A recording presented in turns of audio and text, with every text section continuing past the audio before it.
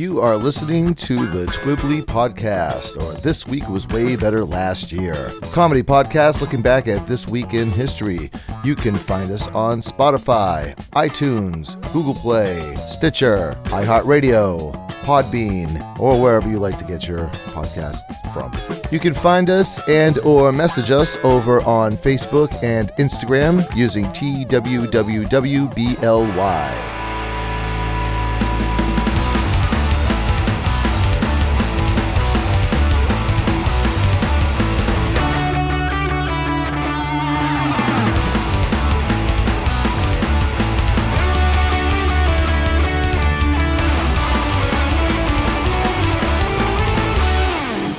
Hey, welcome back to Twibbly, or This Week Was Way Better Last Year. My name is Bill with one L.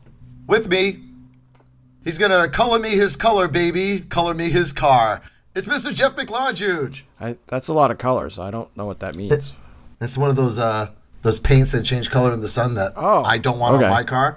My cars are gray and gray only. Everybody knows that. It's the gray. You are the gray Honda specialist. I am. All right, so this is going to be another Best of Twibbly episode, but before we go and pat ourselves on the back, let's update everybody. How we doing? What's going on? How are you feeling, Jeff? I'm feeling okay. I'm feeling good. I have a follow-up with my regular primary care guy later this week, and it should be okay. The new medications that they put me on, I seem to have adapted to well, and I'm feeling good and energetic and excited and feeling wonderful. You sound a lot better. Yeah, every footstep you get away from being dead is I think makes you a little happier. So I've definitely have been feeling good for the last week or so. So there's that. You ever see a morose zombie? Oh, actually, all of them. But yeah. Yes, but there are days where I am like Bub from Day of the Dead with my headphones on, just drooling. But trying to shave, not so much. Yeah, not so much after that. So I was not the only thing that died over Memorial Day weekend. Oh no! I got home, and the day after I was released from the hospital, my dishwasher died. I had my dishwasher was like 10 years old, so I suppose it's not unusual. That's it? Yep. I don't know if you've ever put a dishwasher in, Bill, but it sucks, and it's no fun.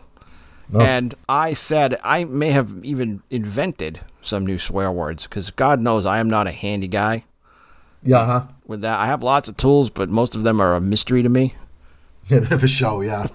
Like I need somebody in a tool crib to tell me what they do, and I don't have space for a tool crib in my basement. Ultimately, I bought a new washing machine and installed it myself, because the way it works in New Hampshire is to have a dishwasher installed, you have to hire a licensed plumber, unless you do it yourself.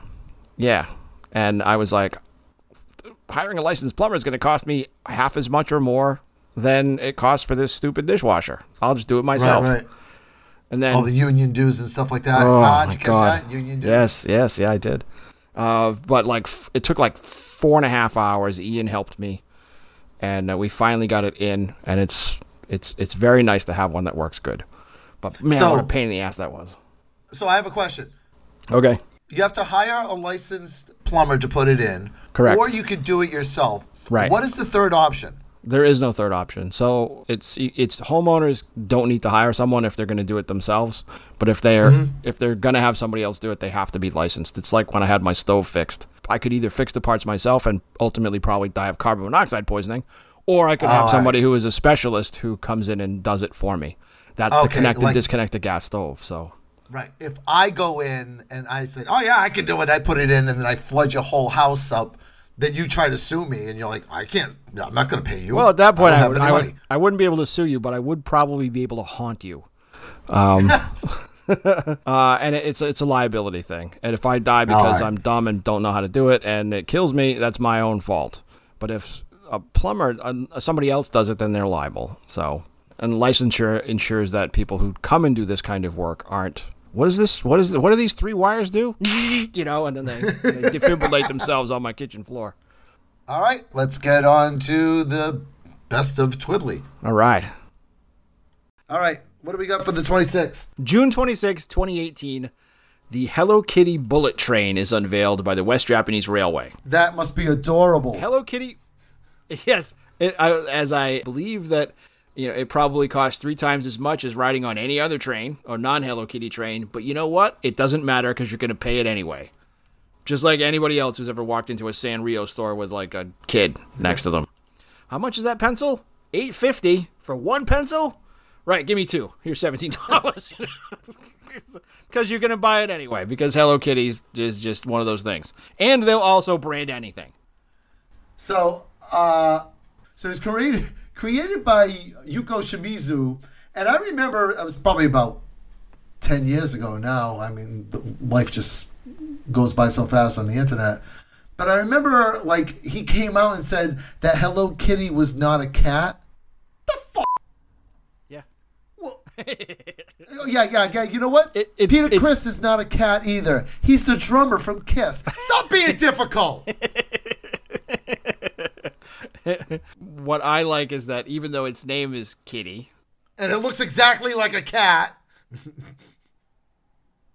But I'm not kidding when I say they'll brand anything. There used to be a Sanrio store that I would save my spare pennies, dollars, and quarters for to take Meg to when she was very little.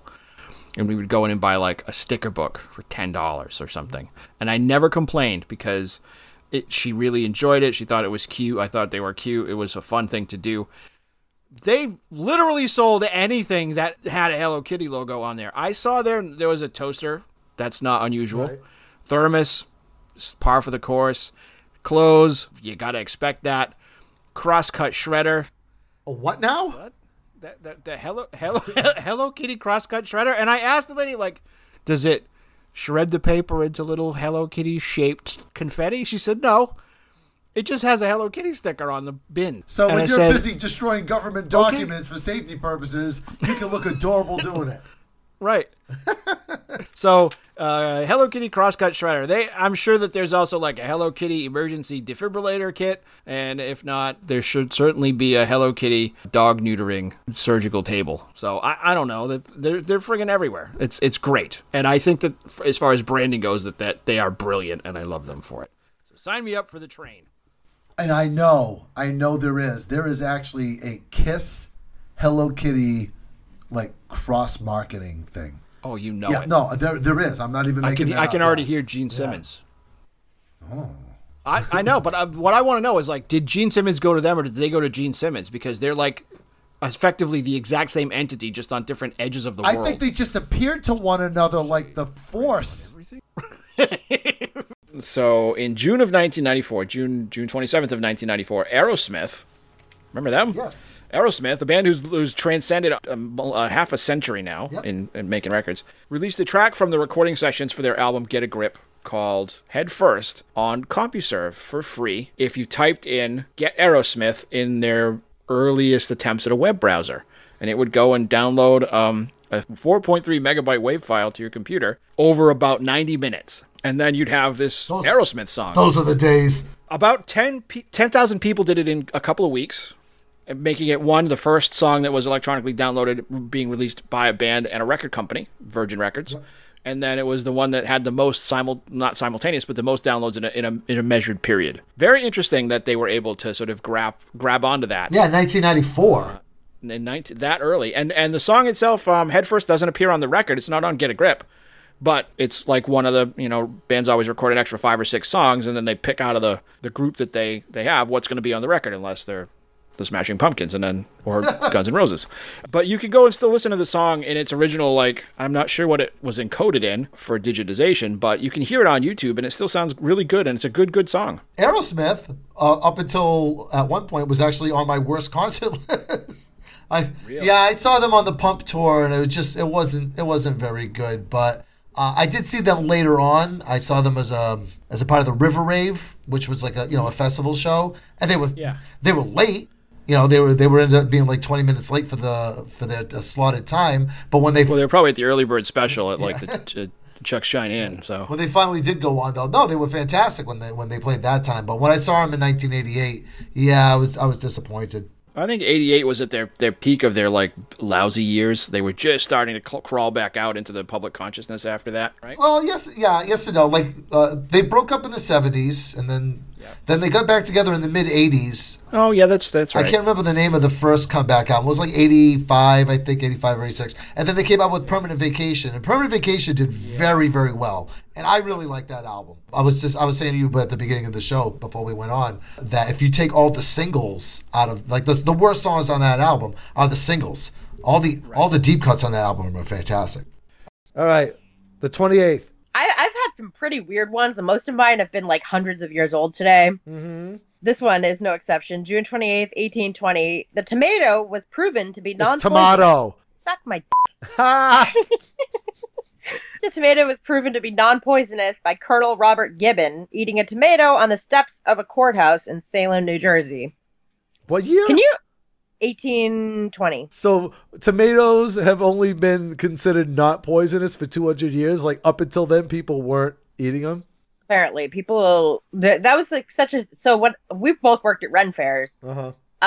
We were supposed to, like, if anybody was eating ketchup or like, pizza, because we're supposed to be from the Renaissance and weird stuff. We're supposed to be like, don't you know that's poisonous? But I'm like, I feel like us walking up to people who are eating food at an event are not going to take a member of the staff feasibly walking up and going, that's poisonous, don't eat it. Like, that's not going to have a good outcome. Waffle fries are poisonous? What the hell? Right, yeah. Do you like tomatoes? I love tomatoes. Most guys don't. I've noticed. Yeah, I mean, obviously, tomato sauces and stuff like that, that's all fine. Yep. But like tomatoes in their pure form? Yeah. No. It's like, people give me that argument all the time. Like, you like ketchup, don't you? It's like, yeah, I also like chicken. Doesn't mean I like eggs. Yeah. I have a thing about tomatoes, and the reason why I think I don't like them, I don't like the throwaway, it's a texture thing, although that is part of it. But my mom used to grow tomatoes in the backyard. And my mom used to eat them like they were apples. It's disgusting. But one thing about tomatoes is, have you ever had a tomato garden like at your house? Yes. Yes. So you've seen tomato worms. I knew that's where this was going. Yeah. Oh, okay. Yeah. Next question. Have you ever seen a tomato worm anywhere else but near tomatoes? I don't think so. Yeah, you know why? Why? Here's my theory. Oh my God. Wait, listen. No, you don't know where I'm going. Is this like a bottle of tequila where they're in the tomato? No. Okay. No, but yes. Okay? Okay. This is why we can't decide on whether tomatoes are fruit or vegetables, because they're neither. They're freaking space pods is what they are. And those are aliens from another freaking planet, okay? Because they don't exist in nature. They exist in your tomato garden, nowhere else. And those things are from outer space. They look like massive inchworms. They don't look like anything. And they get that like little like unicorn thing. Oh, no. Oh, no. Disgusting. No, keep them. That's the very thought that if you throw that, like you throw their space pods in a blender to make your ketchup, and they're in there somewhere. I know they are. Yeah. It's a tomato hornworm, by the way. It's a freaking Martian is what it is. Yeah, they're very strange. They're very strange looking. I remember the first time I saw one in person. Mm-hmm. They also lay their eggs on their back. They carry their eggs around on their back. I thought you meant like they laid their eggs on their back, like in the missionary position. No! All of his little legs up in the air. So yeah, they're horrifying little things. I don't completely disagree with your theory here. I mean, I can see, I get it. They're caterpillars, but they're so scary looking. Like, it's just bizarre. I was telling that theory to somebody one time, and they were like, oh, so you don't eat corn either, do you? And I was like, don't even say it. They go, no, there's corn worms like that too. And I'm like, no! There is? Yeah, apparently. Hold on, let me Google that real quick. Oh my God! The corn earworm. Yeah, I was like... It looks very similar. Yeah. I was like, no! I'm like making the face like Donald Sutherland in Invasion of the Body Snatchers. Holy crap, I'm looking at pictures of them in their destruction. Hold on. They are aggressive and bite. They're aggressive. Yep. Unlike their docile cousins, the tomato worm. They lay their eggs in corn silk. On their back or what? They lay their eggs in doggy style. We're going to call it caterpillar style from now on. Caterpillar style, baby. I think they both turn into hawk moths, which are scary as hell. I'm terrified of moths. Hawk moths? Yeah, I have a friend. She works at Caterpillar Lab in New Hampshire, and they work with all kinds of bugs. And she's been an expert on bugs forever. My friend Courtney. Don't you ever introduce me to this girl. In addition to being afraid of every animal that walks the planet, I hate moths so much. Oh my God, they're the devil. Like they're the worst. I hate them. They freak me out so much. I have yellow light bulbs on my porches just because I can't stand moths. Does that work? Like a charm. Really? Yes. Oh my God. Yellow light bulbs. There needs to be a network of moths, like people who are terrified of moths, because I've met plenty who can like know that fact, because I didn't know that. Yeah, we need a subreddit. Yeah. Oh, when they get on your neck, come on! Chandler knows how scared I am of moths, and I just finished telling somebody how much they freaked me out because I was outside and a moth tried to fly into my ear. It just flew right at my ear. Chandler just started dying laughing because she knows how much I hate them. I just talked about how much I hated them. She'd already heard this before many times, and then one tried to kill me. Like when I found out about the yellow light bulbs, I was like, no, it can't be that simple. Because I was either going to buy light bulbs or boxing gloves because, seriously, I hate moths so much. Especially winter moths. Screw those little bastards. And then you said hawk moth. I'm just picturing one with like a wingspan, like an albatross. They're just really big moths. Some of them are actually kind of cool looking. They're not like the regular gross, dusty butterfly kinds. They're like really beautiful colors and they look more like butterflies. Some of those are cool. I'm kind of okay with that. Like a Luna moth, fine. You're pretty. Stay the hell away from me, but I'm fine. But the regular, like, just dusty looking moths just creep me out. Yeah, no. Yellow light bulbs. They'll go find somebody else's porch. That's a great idea. I'm going to do that.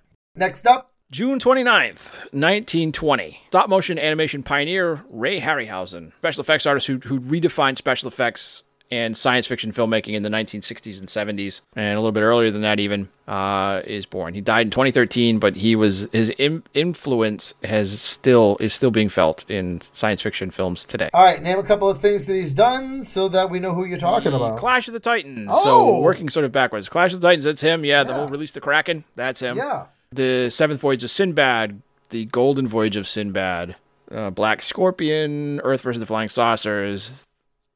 Oh, you had me at Clash of the Titans. Yeah, I've seen that movie a bunch of times. Yeah. Beast from 20,000 Fathoms, which the 1998 Godzilla was based on. Right, and they did a remake of Clash of the Titans like not that long ago, and everybody was like, "No, you don't need that. We've got it." Right. Yeah. Yes. Yeah. And really really that was a lot of the criticism. Like, no, that this is, no matter what you do, it's not going to be. It's paced differently for sure, but it's not going to be as good as the original one. Not only that, it's Greek mythology. You could call it something else. You could just make another movie about Greek mythology. All right, moving on to June the 30th, 1977, the rock group Kiss releases its comic book put out by Marvel. The big selling point on this one is the boys in the band went to the Marvel printing press and they donated a vial of blood each and they added it to the red ink. So if you got the Kiss comic book, whatever ink was on the page that was in red contained a little bit of Kiss's blood.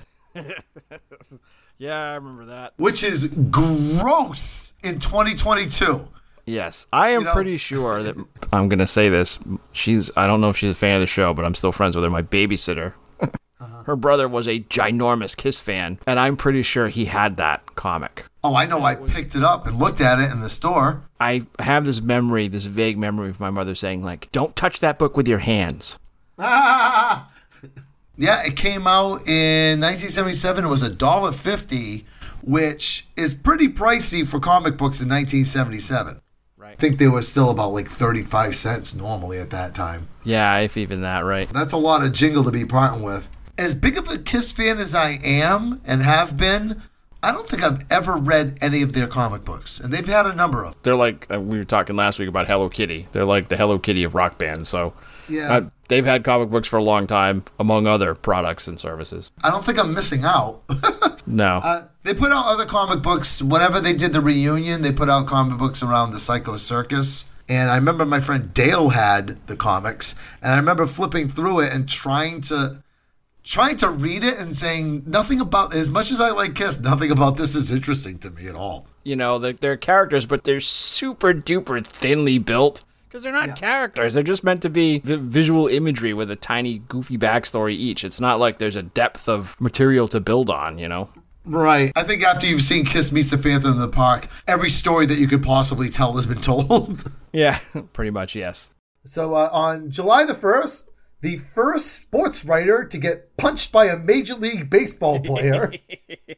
What month in 1970 to 1979 was that, Bill?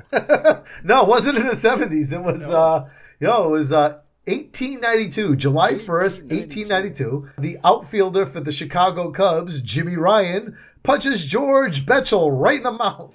Wow. And I'm going to guess George Betchel was like, he had on a bowler hat and he had like a big like walrusy mustache. And he'd been writing terrible things in the newspaper like, Mr. Jimmy Ryan, with his dapper pants, has been unable to capture the ball at any time during the game. And then, pow! Like old-timey boxing punch right in the kisser. And then he just like harumphed his way across the field. I also imagine that Jimmy, the baseball player, has a cigar in his mouth for the entire time that he's alive. Jimmy Ryan, I'm looking at a picture of him right now. He looks exactly like I thought he would look, yeah. He's got like his arms folded. Again, he was a bit of a tough ass, you know? Oh, yeah. Well, that was the first time, but it wasn't the only time that he punched a reporter. Maybe he was having trouble at home. I look at the picture of him at Wikipedia, and he looks like somebody who'd have a hit and wrench. I'm going to get my hit and wrench, and like somebody will just definitely take it to you if you look at him the wrong way. And it looks like no matter which way you look at him, it's going to be the wrong way. Yeah, you could just see him like starting to like take off his belt, right? Right. And then the second incident was in 1896, where he punched a train conductor. Punched a train conductor after losing his place and his teammates had gone to bed. So they were like on route to another game down the road, and he just got pissed and he punched a train conductor in the mush. Yep. Nice. Sounds like a guy who had a ton of friends. Not the sort of dude you want to go out with after the game. Yep. Throw down a few beers because it's going to be clobbering time. The manager, Captain Arson there, stopped the fun, as he put it. Nice. Yep. Never get into a fight with your Uber driver, as my mom used to tell me. Yes, definitely words to live by. I think that was first written in by Abner Doubleday when he was building the rules for baseball. All right, let's get on to the next day, July the 2nd. What do you got? Hey, speaking of the 1800s, in 1843, July 2nd, 1843, an alligator falls from the sky during a thunderstorm in Charlestown, South Carolina. Oh, what? Wait. Hold on. Wait, say that again, because this is what I thought you said. An alligator fell from the sky. That's what I thought you said. That's exactly what I said. An alligator fell from the sky during a thunderstorm in Charlestown, South Carolina. You don't have to believe me because I have the article from the Times-Picayune that describes it as it happened. Are we ready? Now, wait, what state did you say this is? Charlestown, South Carolina. Isn't that like right around the same place where that nuclear bomb fell?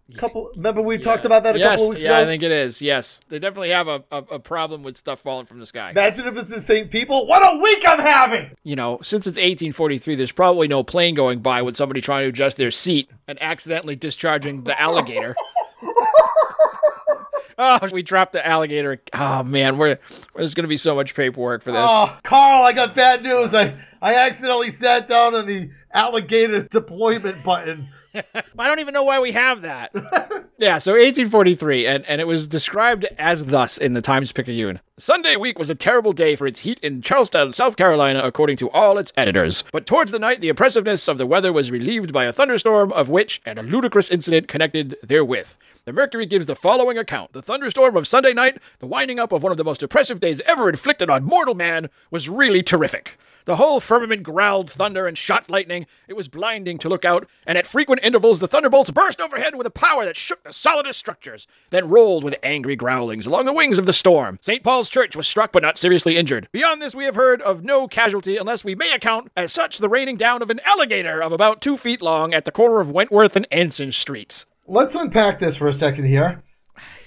I'm thinking Gus, right? Gus, the crazy guy that lives down the street from you. Yes. Gus had been sitting on this joke for months. And he built himself an alligator catapult. I think that you're onto something. When that lightning bolt struck the church, he released the gator and just boom, and then Chompy goes flying through the air and lands on somebody's front porch. Yeah. The article continues, we have not been lucky enough to find anyone who saw him come down, but the important fact that he was there is incontestable. So I think that lends a tremendous amount of credence to the alligator catapult theory of yours, Bill. Yep. Nobody saw it come down, but Gus has an alibi. That's all. Right. Ironically enough, all the neighborhood chickens disappeared not long after the thunderstorm. It doesn't say that the alligator survived the fall, does it? It does not. I'm going to guess it did. Alligators are pretty hardy. I would assume so. They've been around for millions of years. Yep. All right. The worst song ever. Jeff. I know this is a special one for you, Bill. This is the all Bill. Worst song ever. I don't know if you have any songs at your disposal that you can think of that have your name in the title. Fortunately, there are none that have my name in the title. I'm sure there's one somewhere that there's like a Jeff song somewhere. If your songs with your name in the title don't make it to freaking number one, do they? It's true. Okay. I have the luxury of having many songs with my name in the title. You know, whenever you're a little kid, I think I was like 5 years old, right? I don't like being teased now. I certainly didn't like it then. And there was this freaking song. Billy, Don't Be a Hero. Yeah. By Bo Donaldson and the Haywoods. And I think somebody else, too. Yeah, Bo Donaldson, the Hey, would you freaking leave me alone with that damn song? So, yeah, everybody would like, you know, oh, and this is Billy. Oh, Billy, don't be a hero. Oh, God. So, wait, hold on. Before we go, I'll forget if I don't do it right now. Here's the clip. Here's my childhood wrapped up in a ball just to annoy the hell out of you.